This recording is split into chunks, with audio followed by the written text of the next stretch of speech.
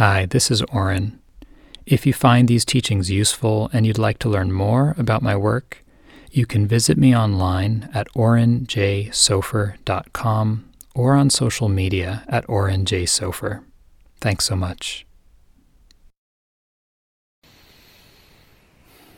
So once again, good morning and welcome. If you're just tuning in and we haven't met, my name is Oren J. Sofer, and I'm offering these teachings through the Insight Meditation Society as part of the month of practice at the Forest Refuge in Barre, Massachusetts that Caroline Jones and I are leading. So this morning I'd like to share some reflections on one of the most fundamental foundations of Buddhist practice, insight meditation, and in many ways probably most forms of contemplative practice. And that's our relationship with our body. Particularly during this time that we're living through of the health crisis, a time when so many of us are feeling anxiety and experiencing profound uncertainty at so many different levels, the body can be a huge resource.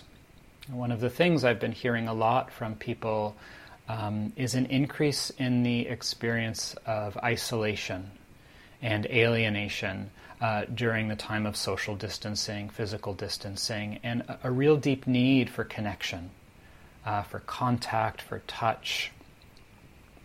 And for me, hearing this, none of this is new, right? This is actually shining a spotlight on a deep illness that's been here in our society and culture for a long time, which is the tragedy of disconnection. In many ways, we could say there's an epidemic of disconnection in our world today, and a deep loss of embodiment. You just think about the activities, particularly in the developed world, that so much of our life center around being on screens, the tyranny of the calendar, getting to appointments, following the clock, commuting, driving. Everything is kind of pointing out there to the future. And that takes us out of the sense of embodiment and connection with ourself. There was an ad a few years ago that jumped out at me because it kind of encapsulated the epitome of our culture. It was an ad for a smartphone, and it said, such and such phone, so you can be anywhere you want but here. Right? Isn't that so much the ethos of all of the distractedness, the incessant busyness, the kind of pushing, overriding, over-caffeinated culture? So you can be anywhere you want but here. Now, I remember very clearly growing up in suburban New Jersey and, going through 18 years of public education, feeling very grateful and blessed to have had that time. But as a child, really getting the message from school and from culture that all of this is for something else. Everything you're doing now is to get to somewhere else in the future, to get a good job, to go to college, to get a good job, to have a family. And I remember at the age of probably like 7 or 8 saying to my mom, I'm so bored, I'll write already. If the whole point is to, grow up and get to college and get a job, why can't I just do that already? And so even at that young age, being saturated in this deep message of our culture of don't be where you are, get somewhere else. And I think in many ways, if we look at the environmental crisis of climate change that we're facing on the planet, to a large degree, it is a reflection of our disconnection from our own bodies. And we're unable to live here in harmony with this very physical body. How do we expect to take care of and treat our physical environment, our home of the earth, well, if we can't do it with our own body? So the body is a tremendous resource. It has a place of healing, of nourishment, of wisdom for us. And particularly during the pandemic, when there's so much anxiety and alienation, if we're able to develop a deeper connection with our body, we can experience a more profound level of intimacy with ourself and with life. And through that connection, support a sense of contact, of belonging. When we're here in our own body, connected, we're more available.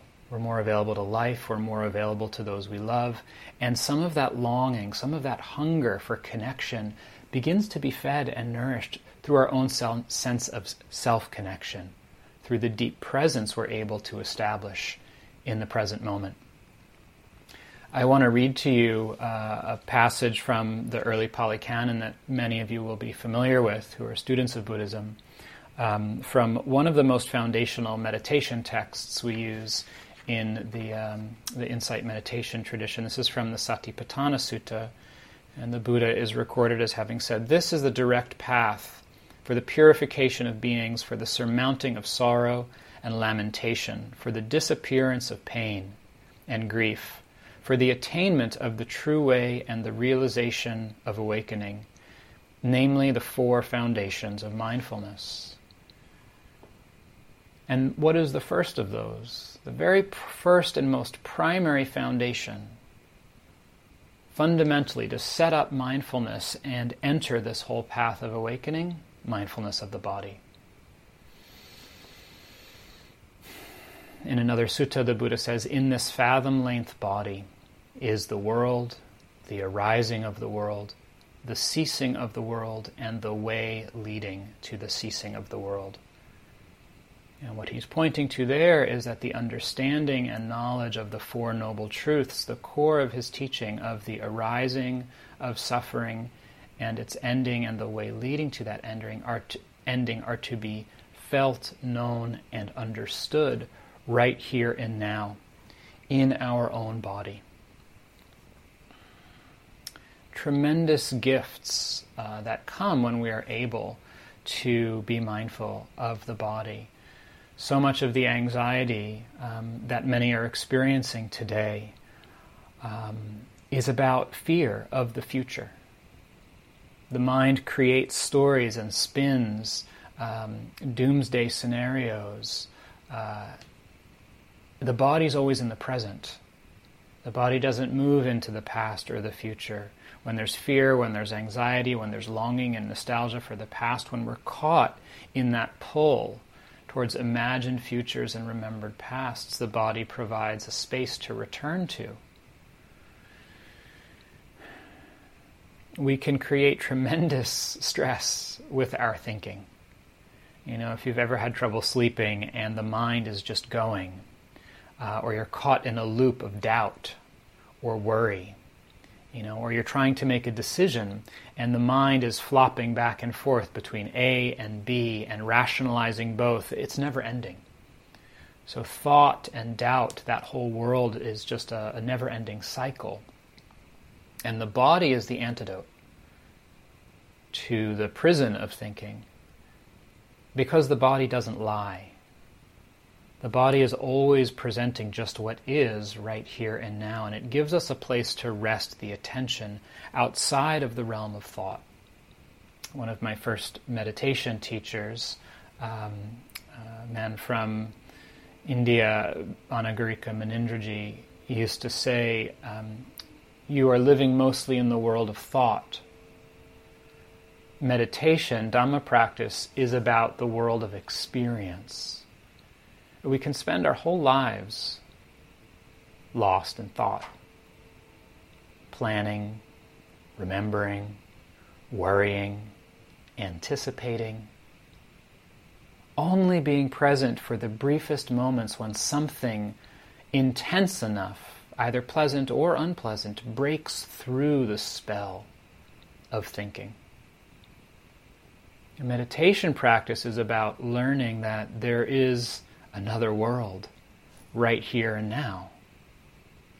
that's available all the time, it's actually the world we're living in.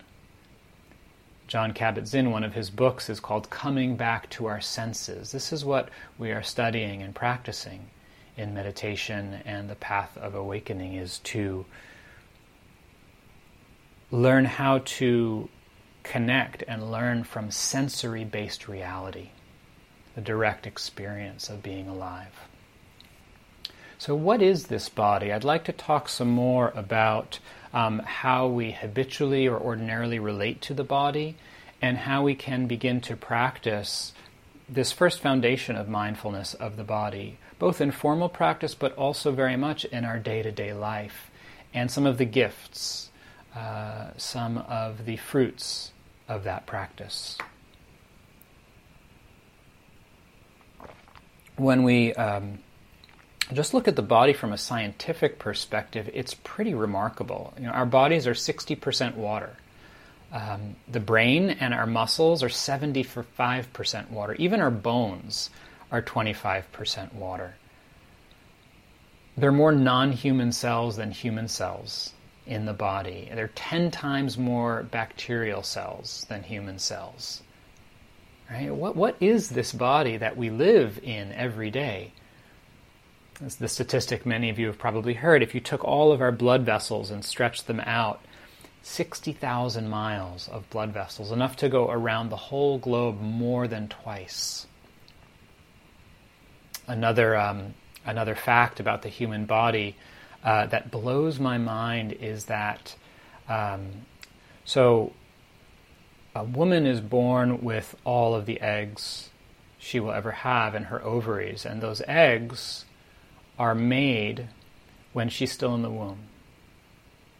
What that means is that each of us, the egg that formed into an embryo, that eventually developed into each of our bodies, was present in our maternal grandmother. Is that astounding? Every atom of every cell in our body has been around since the beginning of the universe. How many millions of years of evolution did it take to be able to do this? To have an opposable thumb, this capacity we take so for granted, millions of years of evolution right here in our own hand. So when we begin to just contemplate the body, we realize how remarkable it is, this amazing, refined instrument that is the result of so many millions of years of evolution and all of the systems functioning to some degree enough to even be here, listening, connecting. So how do we view it? How do we relate to this magical, mysterious form? The unexamined, habitual view is kind of tragic. When you step back and think about it, the default relationship to the body is often as a vehicle. As long as it's functioning, as long as we are temporarily healthy and able, and that's a temporary state, we know, we assume that the body will go where we want, it'll do what we want, it'll digest whatever foods we want to taste and eat. We basically relate to it as our slave, forcing it, demanding it to obey our whims and wishes, pushing it past its limits, making it stay up, making it work, making it sit. The sense is that we're somehow up here in our head in the control tower, issuing commands down there to the rest of this thing, and only every now and then something below needs attention. You have to go to the bathroom, there's an ache, you get sick, you need to have an operation. Or there's this threat of a virus. And then as soon as that gets better, we go back up here and start barking orders. And we can spend our whole life doing that. So many years, decades, just treating it like a slave, telling it what we want to do until one day it stops obeying and we start paying the price of having not really listened to it. So we relate to the body as a vehicle, as a slave. we relate to the body as an image, particularly in the West, through the lens of our cultural expectations. How strong is the body, how thin is the body, how firm or flabby, how smooth or wrinkly. And then when the actual visual image of the body doesn't match the ideal created image, the photoshopped, photo-brushed image of the models and the media, then what? We feel ashamed. We want to hide our body. This is another very, very deeply rooted ailment in our culture and our relationship to our bodies. And tragically so, one that affects all of us, but particularly those who are female identified more because of the kind of patriarchal and sexist structure of our society and the objectification of the female body. Next time you're out in nature, next time you're anywhere where there are trees, go and look at a tree. Does it feel ashamed of its shape? Does it say, gosh, why is my bark so wrinkly? That other tree over there has smooth bark. Or why are my branches so thin? That other tree has big branches. It's just a tree. It's just what it is. Each of our bodies is just a result of nature. They're exactly the way they are. It's only through thought and comparing that we suffer this visual image illness. We relate to the body as a concept. My body, is it healthy? And we become obsessed with taking care of the body in a way that's out of balance. We're not actually connected to the felt sense of the body, but we're relating to it as an idea, what others tell us about it, what we need to do to keep it healthy. Just pay attention to the effect it has when someone says, hey, you look great, or you look tired. Right? The concept of the body and how it appears to ourselves or others then starts to affect our own internal experience. In all of these, the body is an object rather than a subject. And this is another tragedy of our culture.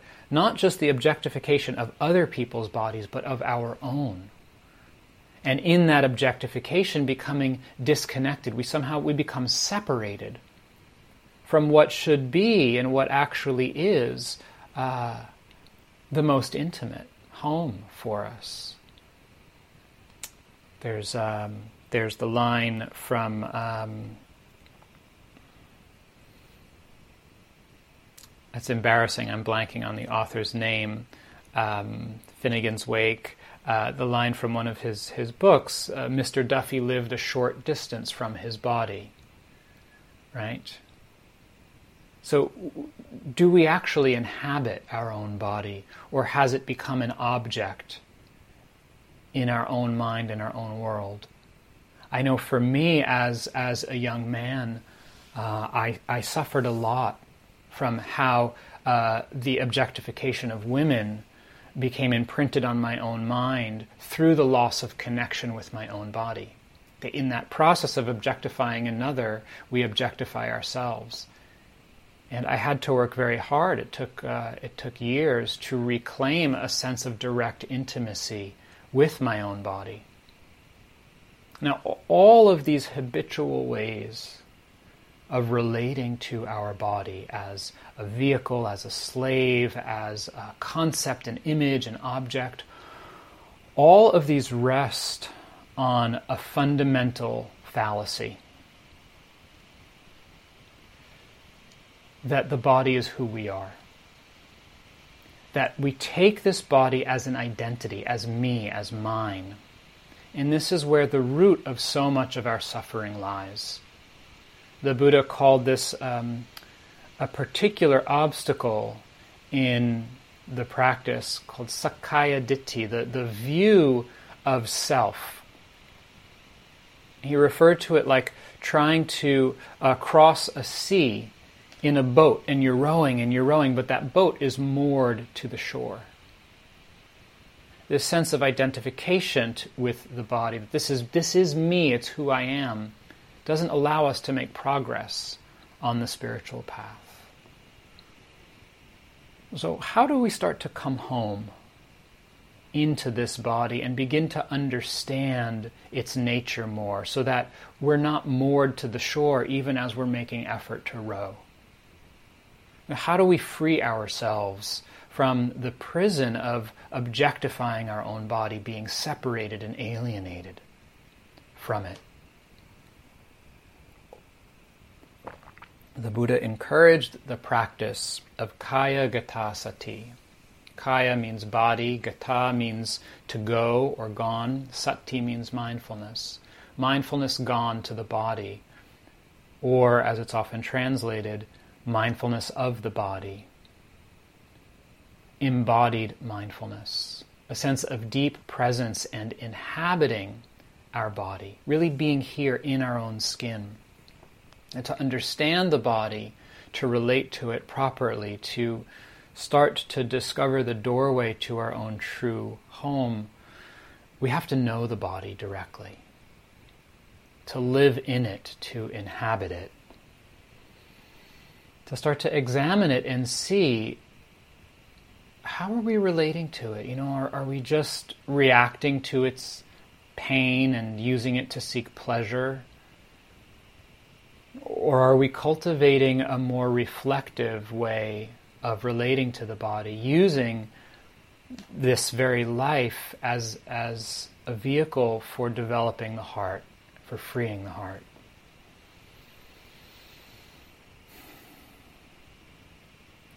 So coming home in the body, learning to inhabit the body.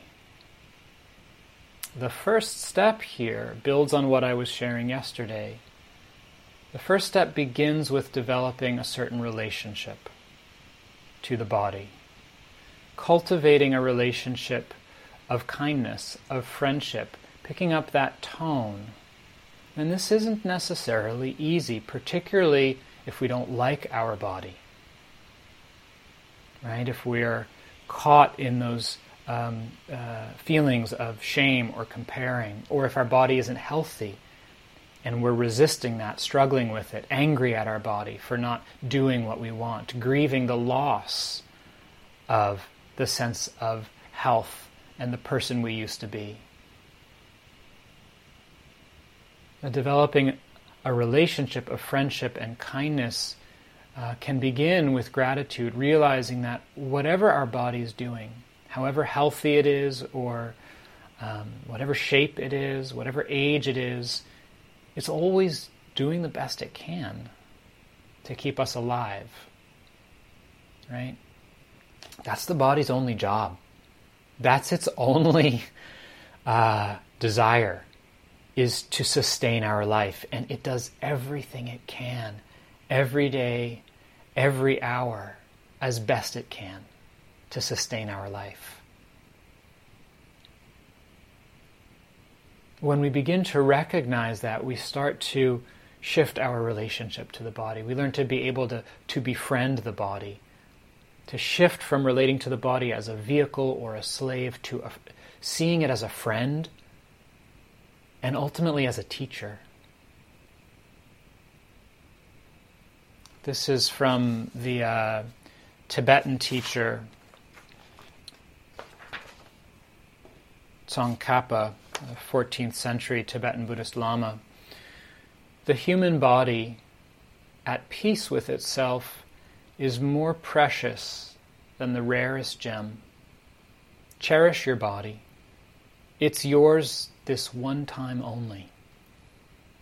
The human form is won with great difficulty. It is easy to lose. All worldly things are brief, like lightning in the sky. This life you must know as the tiny splash of a raindrop, a thing of beauty that disappears even as it comes into being. Therefore set your goal. Make use of every day and night to achieve it.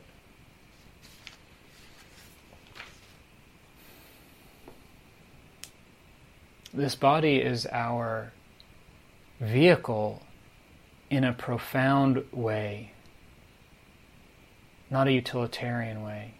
It's our vehicle for awakening. It's the doorway that we have to realize the truth. The Buddha said, we touch the deathless with the body. Touch, that's the metaphor he used. It's through the body that this heart understands who and what we truly are and releases the bonds of confusion and identification. When we begin to recognize this, our relationship to the body shifts to one of care, of stewardship. We recognize we're in a relationship with this body, and there's a sense of duty to take care of it, to respect it as our vehicle for awakening. And then this beautiful shift can happen where just the very basic activities of our life, of eating and bathing and exercising and dressing and sleeping, instead of becoming tedious or a chore or something to get through, they can become infused with a deep quality of care. One of the metta phrases is, "May I take care of myself happily." May I realize the joy in attending to this body and keeping it well and healthy. May all of us realize that joy. So, how do we take care of our body? Those of you who've known me for a while know that particularly in my 20s and my late 30s, I had a number of chronic health issues. I experienced a lot of physical pain with digestive disorders and some chronic disease. It was a real ringer of a journey to learn how to not fight and hate my body when it wasn't doing what I wanted, when it wouldn't digest the foods I want, when it was in pain, when it was tired, when it was foggy. But to start to come into relationship to it with appreciation, with warmth, with compassion. So massaging your body, touching your body, learning to listen to it, and eventually beginning to become acquainted with our inner life. And meeting the challenges of this are not easy. This first part of how are we relating to the body, to develop mindfulness of the body, because as we begin to contact our body, when we really start to open up and feel what's here, what happens? Well, it's not always pleasant, right? The body remembers. As the saying goes, the issues are stored in the tissues. Now, our body carries our history, painful memories, unresolved fears, tensions, buried emotions, all of that gets stored in our body. And so when we begin to open to feeling our body, there can be this reckoning.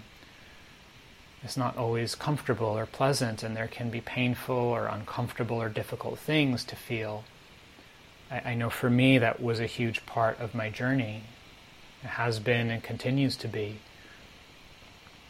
I remember this one very, very clear moment in college. There was a lot of emotional volatility for a period of time in my family when I was growing up. One of my family members was mentally ill, and there was a lot of anger and fear and verbal, aggression and violence. It was very scary, very frightening for me as a kid.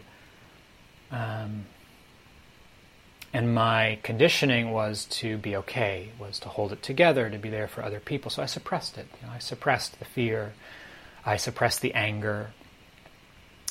And when I got to college, about 18, I remember this one day standing after taking a shower, a towel around my waist, looking in the mirror, and feeling this flutter in my belly. And it was like, as an adult, as a young adult, like the first time of really feeling something again in my body. And it was just like a glimmer, but there was this knowing of, oh boy, there's something here. There's a lot here that needs to be felt and processed and metabolized. And it took years. It took a good decade, really, to start to have the resources and the support and the time and the space to integrate all of those experiences. So there can be a lot that comes up. I remember the first time I did yoga when I was just starting to meditate. About a year later, after that, anytime we would do some physical practice, stretching, downward dog, and I was being invited to feel my body, I would get so frustrated. I would feel so uncomfortable. I would start crying. It was so hard. And that too continued for several years of learning yoga, learning qigong, just feeling so much tension and frustration and discomfort anytime I was trying to feel what was happening in my body.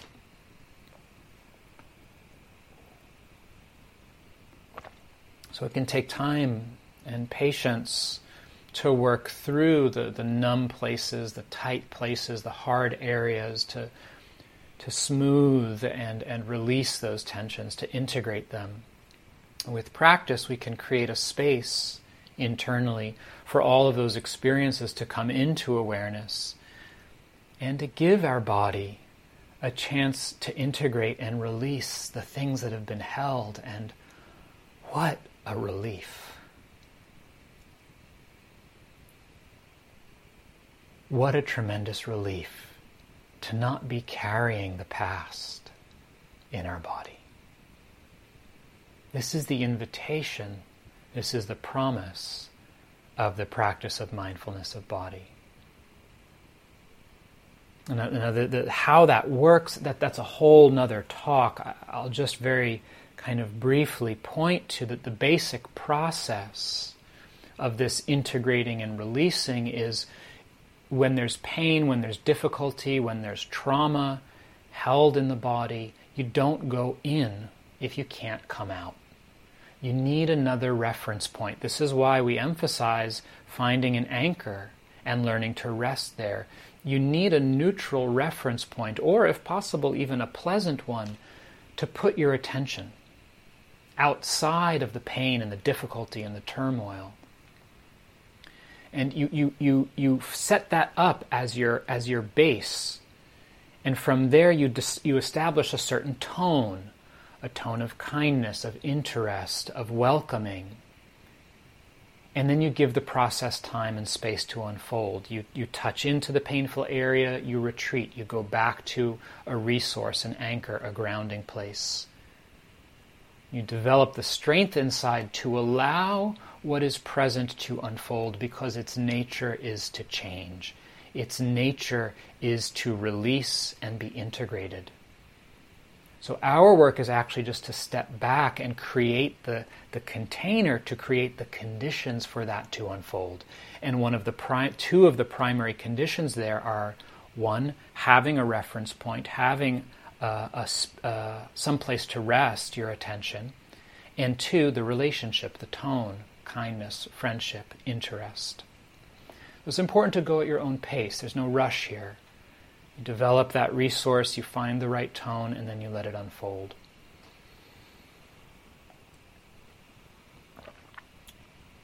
So, developing the right relationship to the body. Starting to explore the body non-conceptually.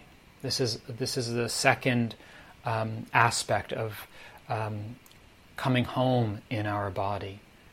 Just starting to slow down. And this is something we can do with contemplative practice, with movement practice. In the slowing down, we can explore what it's like to put down our ideas of the body. We each have a kind of mental map, an image of the body in our own mind's eye. When we close our eyes, we see the visual picture of the body.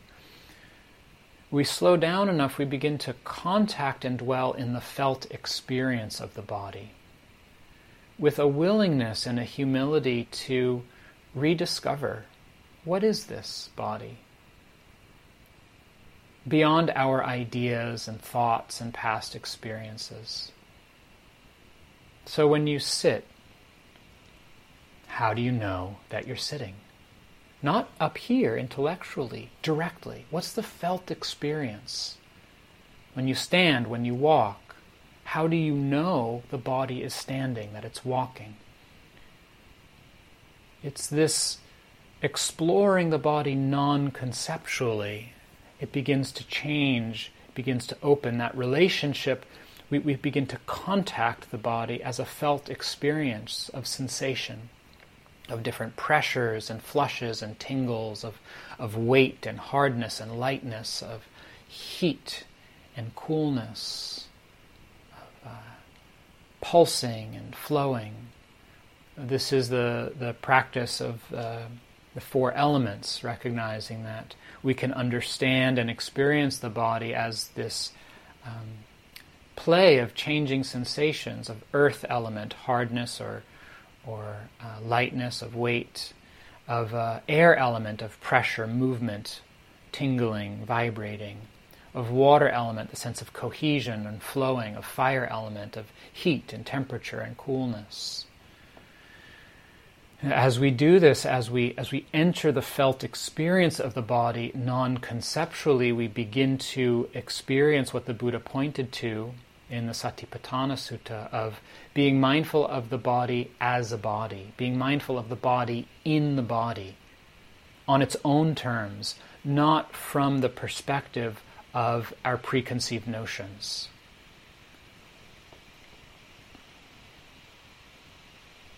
And in doing so, we begin to reawaken the intelligence of the body. It knows how to process things. So this slowing down, exploring the body non-conceptually, we learn to become fully conscious of the body, to allow awareness to fill and enter the body. So there are many meditation techniques, various embodied practices that are supportive for this. Yoga, Qigong, even exercise, dance, movement. The body scan is a primary practice for this, sweeping your attention through the body, kind of like massaging the tissues with your own awareness. Mindfulness of breathing is an embodied practice, it's not a mental practice. Starting to become aware of the whole body and just feeling the rhythm of the breath like a wave, kind of gently pulsing, moving, swelling and subsiding. We become sensitive to the body. And over time, as we practice, that awareness, that consciousness of the body becomes a resting place throughout the day. So in the Satipatthana Sutta, the instruction is to be mindful during all activities, when flexing and extending the arm, when standing, when sitting, when going to the bathroom, when eating. The sense of there is a body, as the text says, that we can be aware of the movements and the presence of this physical form. When we can do this, there's a profound shift.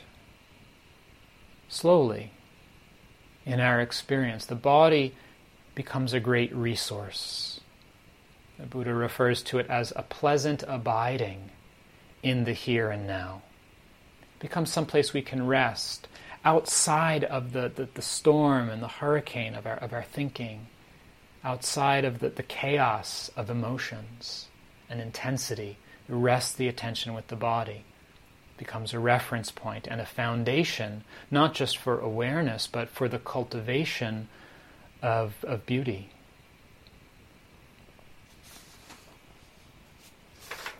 The body tells us in its own terms what's helpful, what's skillful, and what's not helpful. We learn to sense in our heart and in our body the feedback ethically of our intentions and our actions.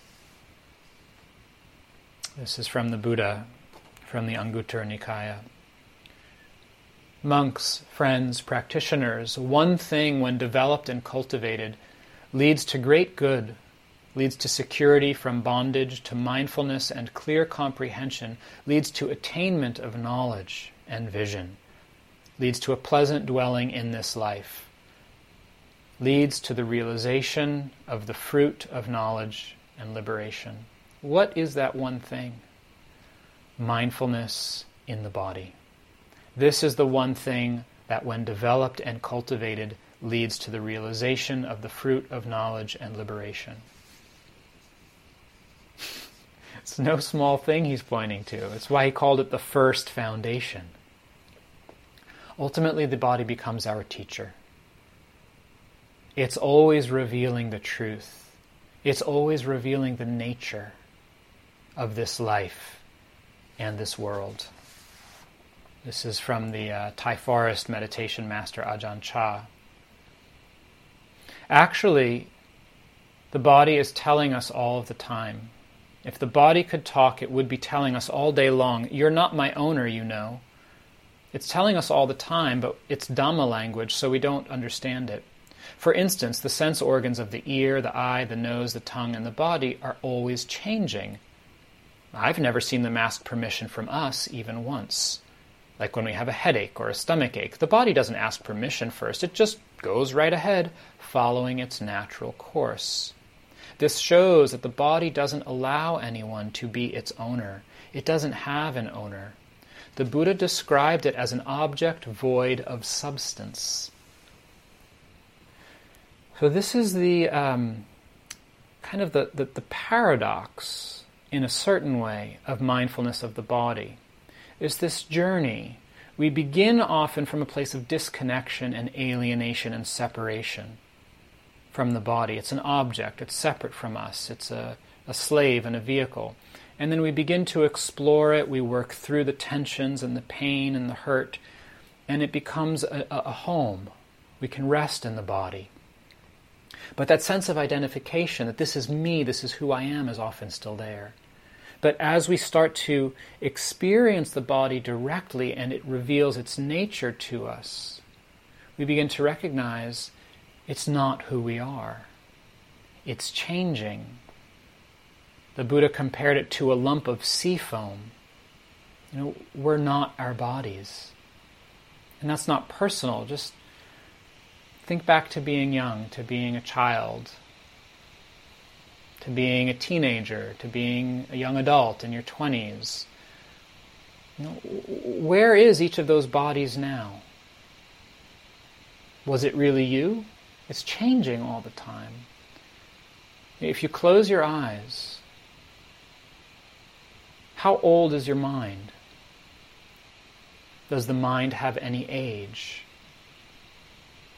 Does awareness have a gender? Does it have a race? The body's always changing, and it's not personal. It's not who we are.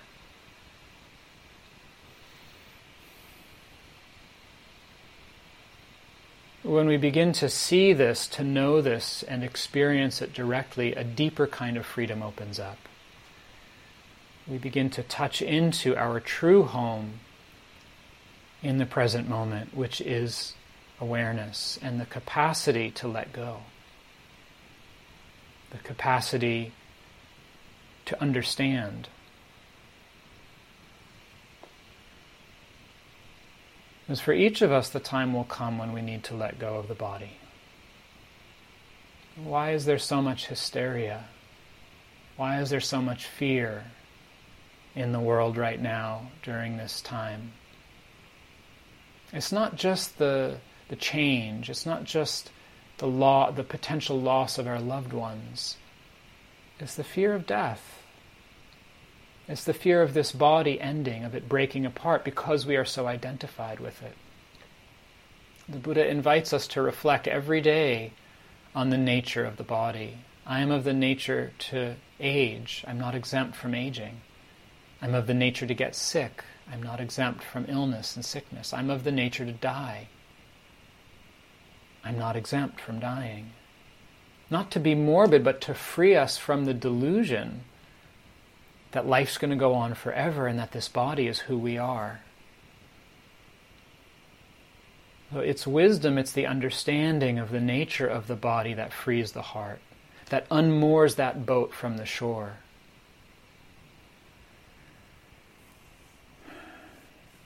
And this learning, this understanding, it's not intellectual, it's intuitive. It's something that we understand in our heart from experience. And that comes from feeling and contacting the body directly. From learning to live in it and inhabit it and allowing it to reveal its nature to us. So I think I want to end with a poem. This is a poem that I wrote a number of years ago. I think particularly apt maybe for these times. It's called Trust. I trust what this body knows, breathing in, breathing out, the way home. I trust the ground which I can stand upon, the earth that rises to meet my feet and gives gently beneath my weight. And I trust that ground which I cannot stand upon, the falling away that everything returns to. I trust what this body knows, the pulsing and quivering, the tight, the hard, the smooth, rough, and flowing. I trust the great oak and the white pine, who do not question where the next branch will grow, who are tall, solid, gnarled, and strong, who bend in the wind. I trust the sun that shines and warms the taut green skin and deep blue water of this earth, that sun to which we all instinctively turn, which touches our billion faces alike, asking only the song of our sincere living in return. I trust what this body knows, breathing in, breathing out, the way home. I trust what this body knows, that the magnolia in springtime takes time to bloom, that the autumn leaf does not struggle to reach the ground, that we too are beautiful, brief, free.